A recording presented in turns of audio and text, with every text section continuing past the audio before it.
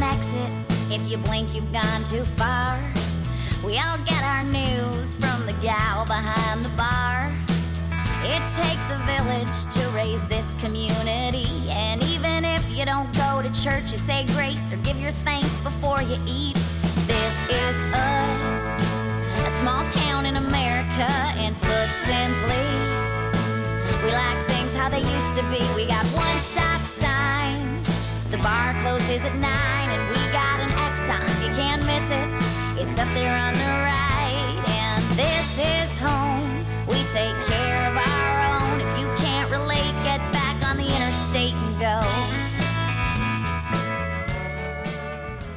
I am so happy you've made it. You have made it to another episode of Climax the Podcast, Love Letter to a Small Town, a product of the Climax Scots Digital Network. Each week, I'm very happy to bring you this show. My name is Kevin Harvey, a proud 1998 graduate of Climax Scots Community Schools. Last week, you got to know a little bit about Noah and Ann Miller from the Peace Community Christian Church, aka the gas station church, the way we refer to some landmarks in Climax, hence the reason that one was titled Fueled by Faith. I really enjoyed learning a lot more about Noah and Ann for a lot of reasons, but especially because I just met them at the tail end of summer, and it was great to know them a little bit more and get to know some of their and their family's stories. Hopefully this isn't just welcome, hopefully it's welcome back. Most weeks I encourage you to make sure you're subscribed on whatever podcast feed works for you. There's a whole lot of podcast apps out there, and Climax the Podcast is on just about all of them. Whether that's subscribing on Apple, Spotify, those are kind of the big two, but then there's SoundCloud, there's Stitcher. Actually, Stitcher may have fallen off. If you go to climaxthepodcast.com, it'll jet you to, I think it's about 100 different feeds. Very easy to hit that subscribe button, and it's free. And that will make sure every episode of Climax the Podcast gets downloaded to your computer or mobile device, and you can listen to it at your leisure. You can listen to it every week, or you can binge it. In fact, I encourage it. There's some binge-worthy episodes on this show. Those subscriptions and then engaging with social media posts, liking, sharing, everything you can do to help share the word of Climax the Podcast helps get more ears on the show, and that's kind of the point. If this is a welcome back, you know we like to do the business up front, thanking those who help us keep the lights on here at Climax the Podcast.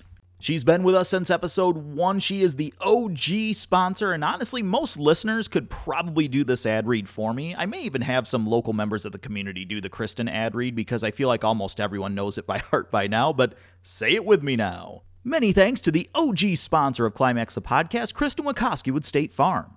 Kristen's office is in Battle Creek, located just off the intersection of 20th Street and Columbia, across the street from Ollie's and behind Chicago Title. She's got some lovely signs high in the sky that'll help you find her driveway and her front door. Kristen and her team do an amazing job connecting with you person to person, focusing truly on what your needs are, not what their wants are. I haven't had that many insurance agents in my life, probably a half dozen or so. And Kristen has made things so easy for me. Full disclosure, she is my personal agent. Transitioning from Illinois to Michigan, that could have been complicated. Like a 15-minute phone call, it was done. And she talked to me about me, my business, and even some future needs, but not in a big salesy, twist-your-arm kind of way, and I had a full understanding of what she was putting down.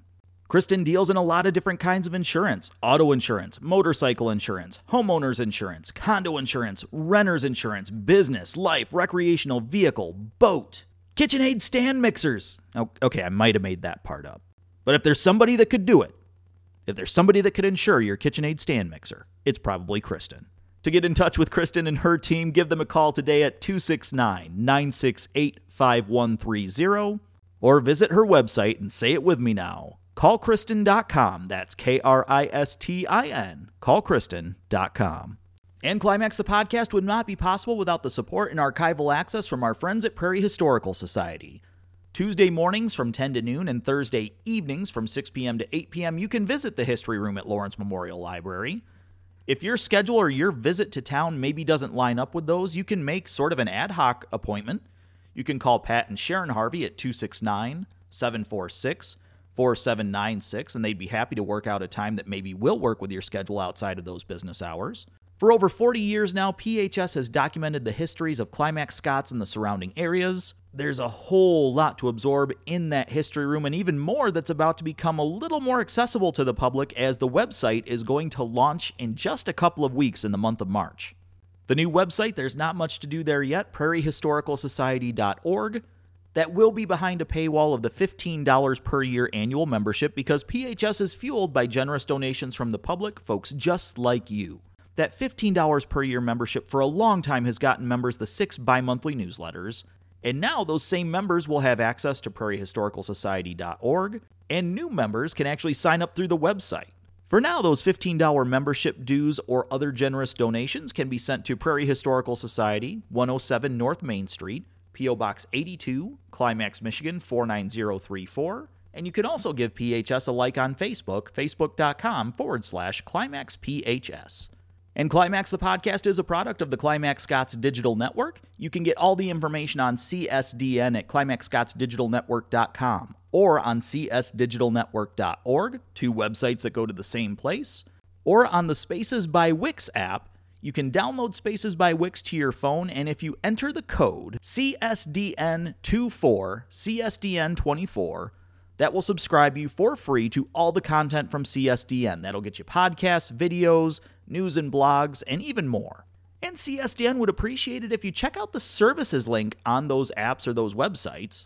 We've started a service that's growing a little bit in popularity where we convert older formats of multimedia to modern digital formats. So if you have things like slides, photo negatives, still photos, VHS, those mini cassettes from those smaller camcorders after VHS, VHS-C, High 8, Mini DV. We even have the equipment to do 8mm and Super 8 film now, and we can do audio cassettes and a whole lot of different things. If you have an older format of multimedia that you want to truly be preserved forever because tapes degrade, it's what they do, act now before your memories turn into a possible literal pile of dust. Pricing in general starts at $20 per unit. Now for some things like VHS tapes or audio tapes, that's just $20 per individual tape. If you have 5 or more, that's where volume discounting comes in. And for things like photos, negatives, slides, it's definitely not $20 per, but those orders are always very unique. There's a lot of variables there, so fill out the contact form at climaxscotsdigitalnetwork.com, csdigitalnetwork.org, or on the Spaces by Wix app. Let us know what you've got going on, and we can get back to you with what it's probably going to take, if we can do it, and how much that might cost. And just like that, the business is done. This week, we are returning to the Salute to Veterans series. This series of interviews was actually conducted by Dwayne Drowlett Jr., former guest of this podcast. And he talked to many local veterans of the time, and a lot of them, unfortunately, are no longer with us, so it's great to hear their stories, to learn more when they just aren't here to tell us those stories. That's part of the big reason this podcast exists, is to just document the stories of the amazing people from the towns of Climax and Scotts. This week, we're throwing it back to Dwayne's conversation with Maynard Piper, a longtime resident well known to much of the community, I dare say probably the entire community. And with the Salute to Veterans series, I like to provide a little trigger warning. I say trigger warning because these are interviews with veterans. They are telling stories from when they were quite literally at war for our country and even, indeed, our community. Not all the stories are sunshine and roses. Some of them are very, very heavy topics. So if anything in the realm of wartime first-person stories might be upsetting to you or trigger something for you, tune in next week because we don't want to have you listen to anything that might upset some of those issues. And now, without further ado, let's get into the main event of episode 31, the Salute to Veterans series with Maynard Piper.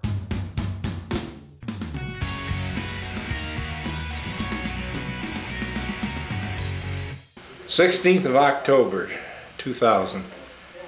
Well, we've got Maynard Piper here tonight. I guess he's been a local boy since he's able to walk, haven't you, Maynard? Right, correct. And you've decided that you'd be willing to share your experiences with us of World War II. And I'll just let you start wherever you want to start, from day one or whatever you're comfortable with. And we won't make you do your rank and serial number and all that stuff. I can remember it. That's one thing. I bet you can. Oh yes, that every once in a while it pops in my mind. That's the first thing we had to learn. Yep, yeah. Well, in 1940, I tried to get into the Air Cadets.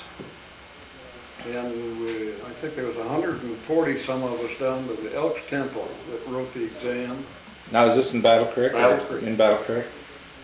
And I never really worked on anything I don't think as hard in my life as I did that. And at noon, I think there was 27 of us called back for the afternoon.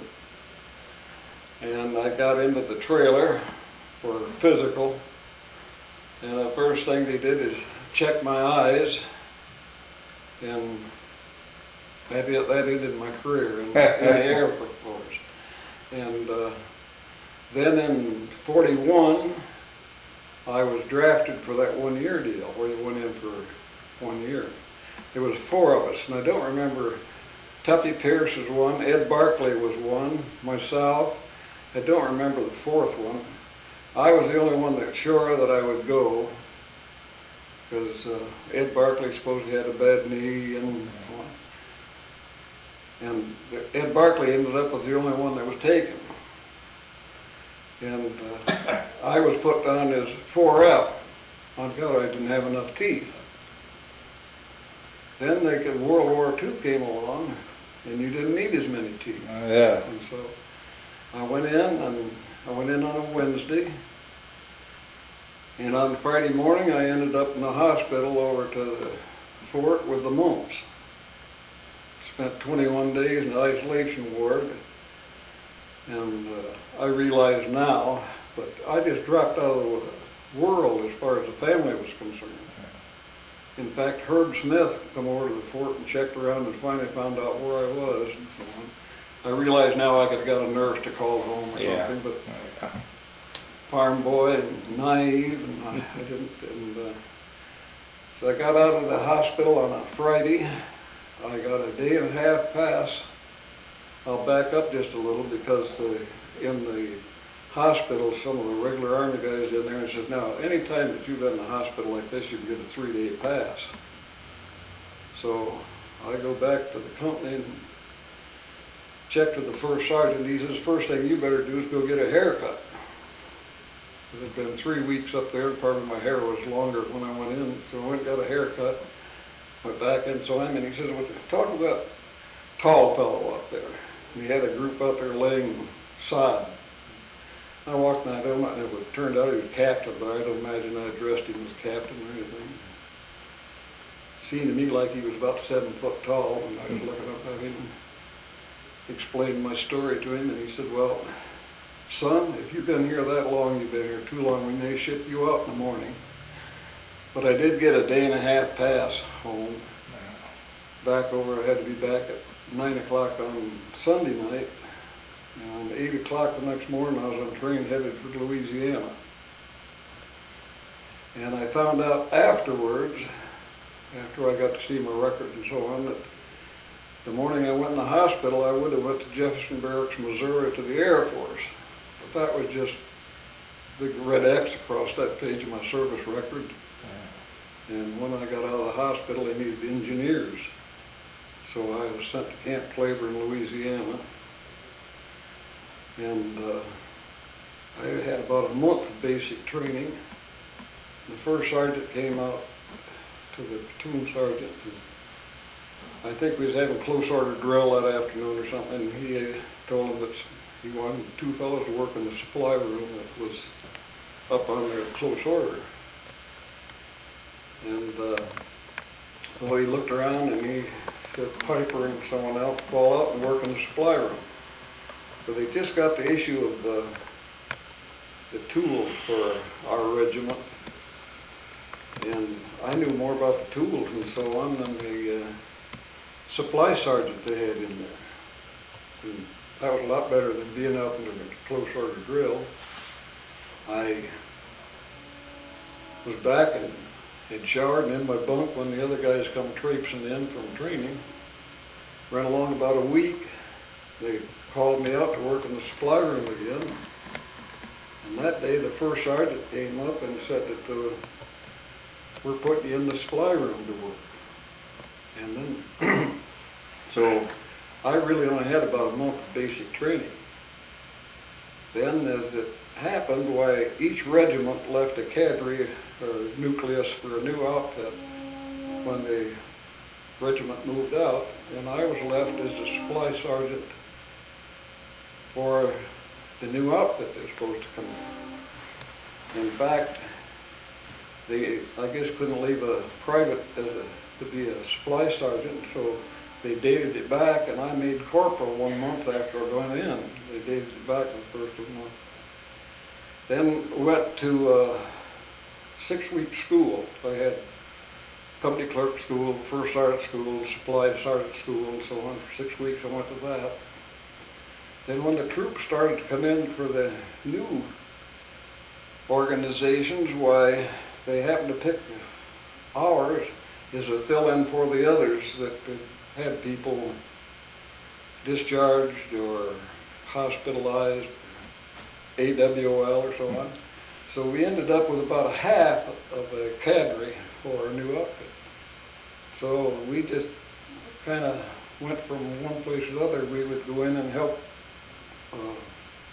outfit get started, pack them up, send them on the way, and then we'd be shipped over to someone else and so on. I had one, and normally our officers is about the same way too. They were just waiting for their next command. That's our commanding officers in this group. I had one officer I hit it off with good, and he talked with him. He said, "Say, after we get through with basic training, we're going to Columbus, Ohio for at least 6 months of on-the-job training in the engineer depot." He says, "I'd like you to go along with me." And he says, "I could give you a master sergeant's rating on that." So we thought we had that all worked out. We waited till his transfer came through, put a request for transfer in for me, and dated the day before, and he signed it as my commanding officer. Sent it up to headquarters and back, and he signed as commanding officer of the new organization.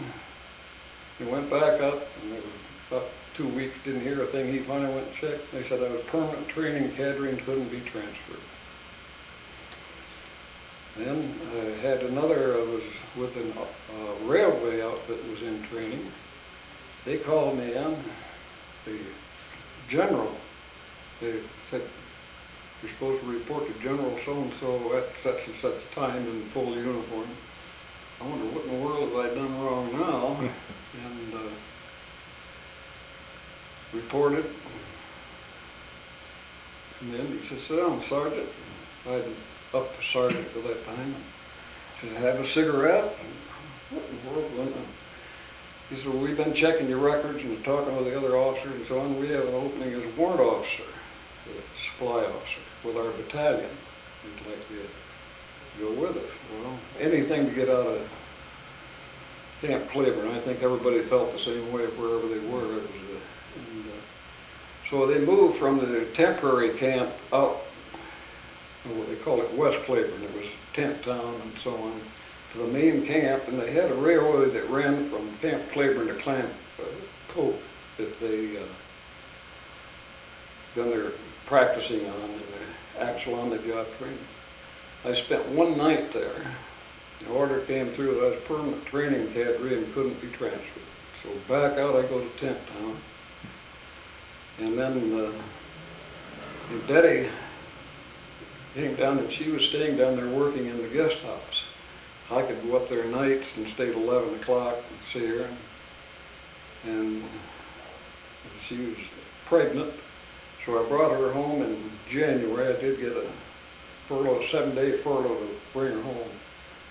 Yeah, again, the company commander was pretty good. He gave me a 3-day pass before and a 7-day furlough and a 3-day pass afterwards. So and I got back, and there I had told twice that I was a permanent training cadre. Well, this hotshot engineer outfit came along, and I was the first enlisted man transferred into it. It was all, in 5 weeks from the time the company was formed, we were on our way overseas. And it supposedly was the only engineer outfit in the Army like we were. And we were, the story is, for one specific purpose we were formed, but we never found out what that was. So we shipped out, and I'd heard these stories about big convoys, ships as far as you could see and so on. We loaded onto which had been a passenger vessel, ship, and the motor started running now back up there because half of the troops were on deck and half was in the hold. And every 12 hours you shifted. Had 12 hours on deck and 12 hours in the hold. And the motor started about 12 o'clock at night and went and got up the next morning. And when I got up on deck, I was looking to see all these ships and so on. All I could see is water. We went across all alone. But we had air cover for 2 days out of the States. You could see planes circling, and then we had air cover for 2 days out of Africa. Landed at Casablanca, Africa, just as the war ended in Africa. We convoyed to Bizerti and I was loaded onto a LST with the equipment. And I had my driver with me. The rest of the company was on another one. We started on the convoy. Of course, didn't know where we was going, but turned up Sicily. And we was out about a half a day, and the ship I was on blew a boiler. So we turned around and went back to Bizerti Harbor. They sent a sub-chaser with us, and just one ship went back. And so we sat in Bizerti Harbor for 7 days. And that's the first bombing that I went under. In Bizerti Harbor, they had shore batteries all around the circle, and there was a big battleship in there too. And a German bomber come down and dropped chandelier flares and lit it up like that. And of course, all these shore batteries was firing and with tracer bullets, and this battleship was firing. I thought, well, this is just like the 4th of July. Well, then I found out that everything that goes up has to come back down. And it was rattling on through it, so I took cover then. Then we went on to Sicily. In the outfit I was in, we had 4 sections. We had a power section with large generators. We could go into a town like Battle Creek or so on and furnish all the necessary power, hospitals and so on. And we had a highline crew that worked and repaired high lines to the existing one. We had a water section, but not purification. They worked on the water works, or repairing water works and so on. And we rebuilt the power plant in Sicily that handled furnished 2/3 of the power for the island of Sicily. We used a lot of Italian war prisoners. They were still at war with Italy at that time. And from then it went to Naples.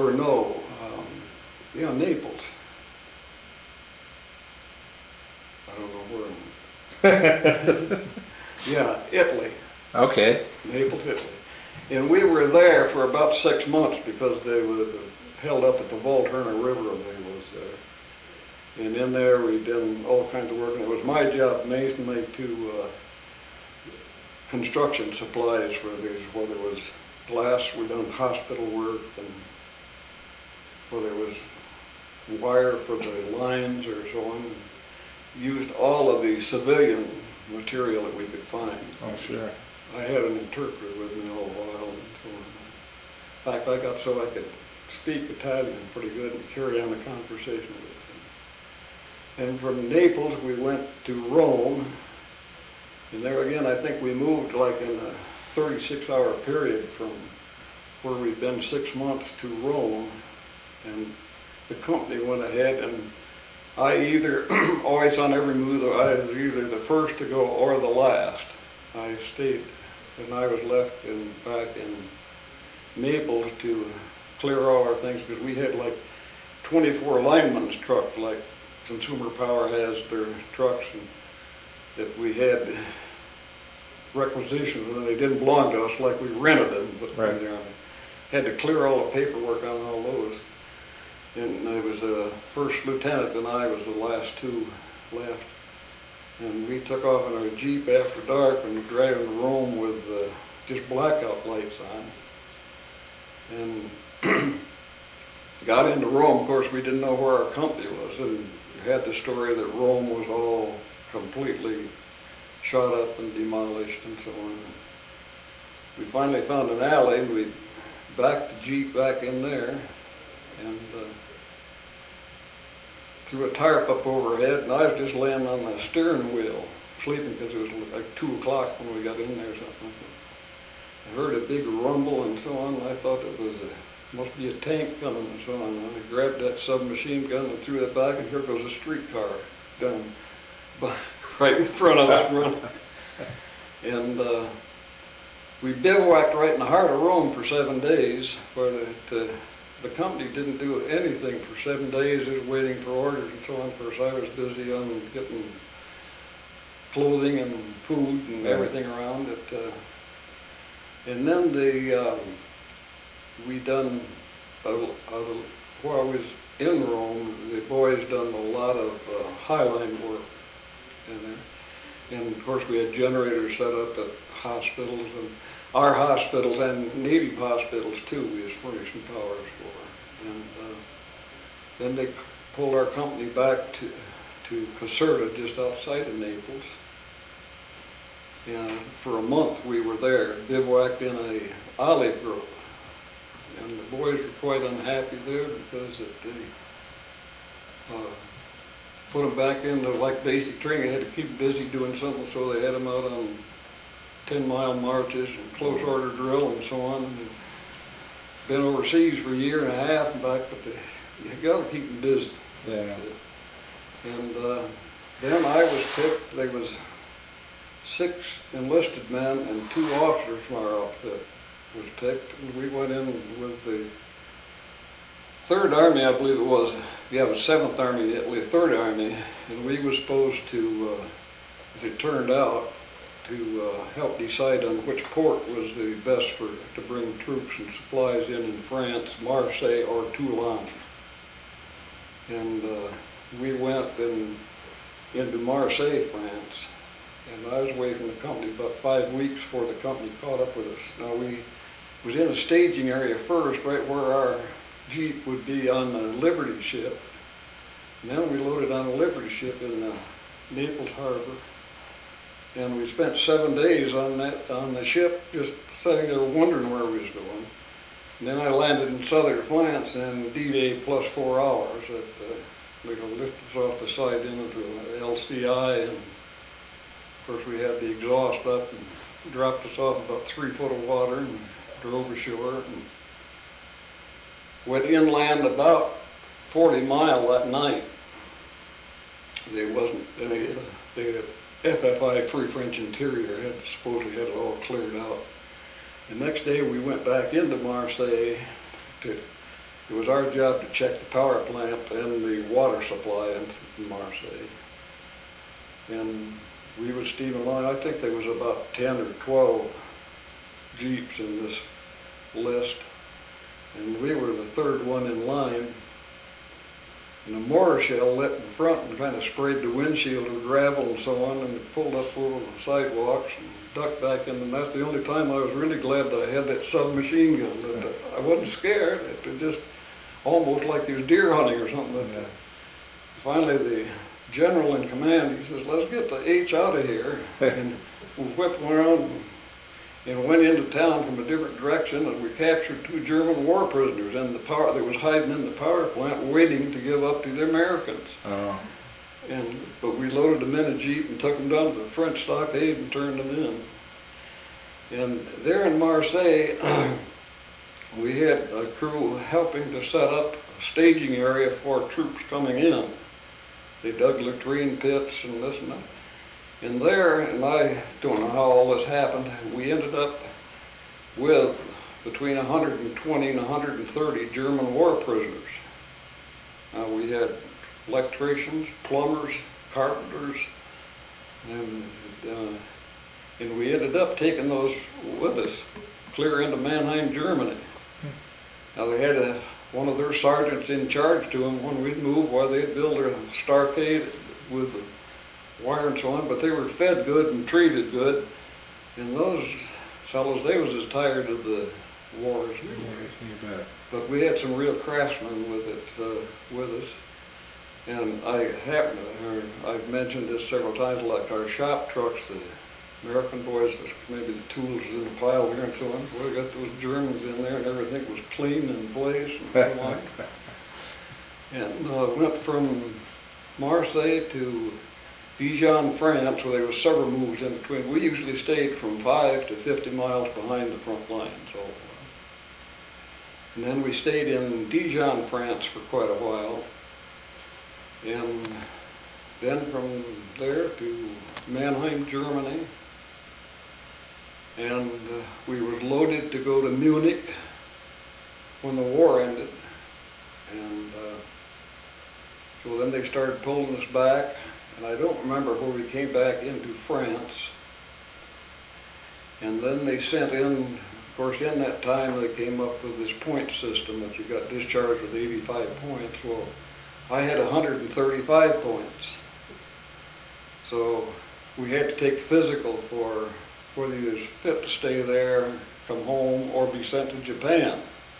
But I had the point system, and the first sergeant and I were real good friends, and that's the only time that I can think that I really gold-bricked in the situation. Because as soon as the war ended, they started that revel in the morning, calisthenics in the morning, and close order drill and all that. All those fun things. Busy, and didn't like that. And the non-coms of the first 3 degrees had to hold reveille and calisthenics. Well, I did have a bad shoulder, so I'm going through for this physical. And he says, was anything wrong with your eyes, ears, nose, or throat? No. Anything with your back, arms, legs? I'd already said, I've got a bad shoulder. We felt it. Oh, got the captain over there. Well, does it bother you? And I said, well, it doesn't bother me too much without I raise it straight up over my head. So I said, it bothers me in calisthenics. Oh, you shouldn't do any calisthenics at all. And I took that back to the first sergeant. He and I bunked together and so on. He said, well, you go brick. But I didn't like that because some of our boys were taking off and they was holding bed check at night and revel in the morning. And if you found somebody that wasn't in bed at night, you had it. I mean, if you didn't report them while you was in bad shape, you did report them while you wasn't a very nice guy, and so that's the only. I enjoyed calisthenics and so on. So then we pulled back to this place in France, and they sent it over a whole new station complement, officers and men for our outfit. But I was left behind till this all material was. I had the most points of anybody in our company. And I think I was the last one home. But this new commanding officer wouldn't sign for anything till he was seen it on paper. Anything we didn't have was put on a report of survey. But things had been lost and paperwork hadn't been kept up. And so, in fact, a lot of the material that we were supposedly to have never did catch up with us. That some were generators and so on that we were supposedly issued at first because we moved so fast. In fact, so that took about a month to get, and now that would clear down to his outfit originally was furnished so many flashlights and 8 watches for the top NCOs and so on. That had to be all accounted, everything had to be in every tool and all these shop trucks and so on, so it was quite a job too. You were what, 18, 19, 20? How old were you then? I was 22. 22? Yeah. Wasn't that quite a lot of responsibility for a kid? You probably grew up a little bit in those days. Very much. Yeah.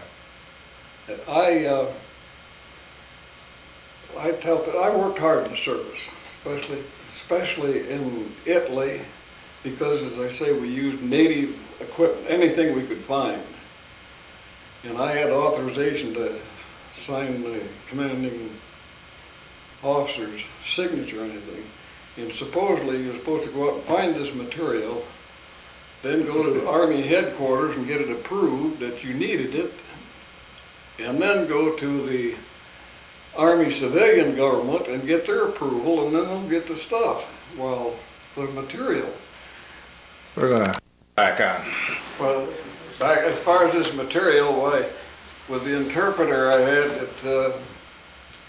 had several different ones, but we'd find the material while we'd take it, and I'd give them this piece of paper, and I would say that they were to be paid by the Italian government when the war was over and so on, whether they ever got paid or not. So then afterwards, after I got that done that night, I'd have to go back and type up the proper requisitions and so on, and the next morning I'd take those and get them approved. We already had the material, but I'd get that approved and so on. Then after we got turned over to the new complement of the company in France there, well then I was put in the casual group, waiting to come home. And I think I was there about a week or something like that, and the company clerk came and told me that I was to leave the next morning for the Riviera for a 7-day R&R. And I says, get my name off of that list. I said, I want to go home. I don't want to go to Riviera. And as it turned out, I would have gone to Riviera the next morning, which had been Saturday, and on Monday I did start for home. And we actually traveled by almost like cattle cars for part of the way to get back. Don't remember where it was, but it was in one camp or staging area coming home when the war in Japan ended. And we got the news about 2 o'clock in the morning, and I didn't know whether to dig a foxhole or what, because the bullets was flying, and the drums were beating. And they the most dangerous part of the war. Got into Le Havre to come home, and that was a tent area, and we'd turned in all our equipment and sitting there in a barracks bag waiting to be picked up, and they came around and says, well, you're going to stay. The Liberty ship you was to go home on blew a boiler, and so you're going to be. So we spent 7 more days there waiting, and then they did come home on a troop ship with, it seemed like it was 6,500 men. And I said one of the best sights I ever saw was the old Statue of Liberty with that gal when we came up the Hudson River. And we unloaded at night, and they fed us a big meal. It had fresh milk and ice cream. They got up and said no one was held there longer than 24 hours. Next morning they called us out and said anyone going to Indian Town Gap will be here at least 3 days. They haven't got a bed for you. And it turned out I became friends with some boys from the 3rd Armored Division that had a real good friend in New York. Camp Shank is where we unloaded it. And so we got a 3-day pass into New York. And so I spent 3 days in New York and back, and we shipped out for Indian Town Gap the next morning. Got in there, and they loaded us on trucks and took us around to the mess hall and fed us. Back in the trucks and hauled us someplace, and got out, and they were hollering, first sergeant's this line, staff sergeant's this line. And got in line, the next thing I knew, I stood there with a 15-day furlough in my hand. Didn't have any beds for us. So threw a barracks bag in a pile as big as a high school building. I was thinking they got stretching it a little bit. We got into some guys, and we got a cab into Pittsburgh, and I called Betty and said I was on my way home. And I got home on Thursday night I got in bed about 5 o'clock. But about 8 o'clock that night, got a telegram. Sergeant Piper, report immediately to Indian Town Gap for separation. I'd been home about 6 hours. But I waited until that was on Thursday, and I waited till Sunday before I went back for a discharge. Now you had a son waiting for you at home, didn't you? First time I ever seen him, 2.5 years old. 2.5 years old. He was born just 1 month after I got overseas. Yeah.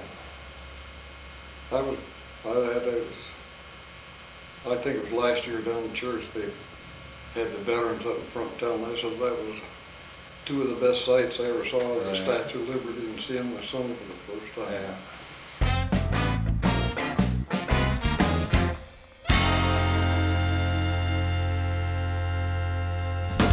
And now it is that time of the week where we put a bow on this episode of Climax the Podcast. Thanks again to our sponsors and supporters, Kristen Wachowski from State Farm, Prairie Historical Society, and of course, all of you, the listeners of Climax the Podcast. And I want to let you know, I've made some contacts recently from a few of the much requested or most requested interviews that people have been asking for. I've made contact and gotten some loose commitments from a few of those, so hopefully sometime in the next few weeks I'll be able to share a little bit more on that, if not, those most requested episodes themselves. I hope to have more on that soon. Thanks again, everybody. I'll talk to you guys in about a week.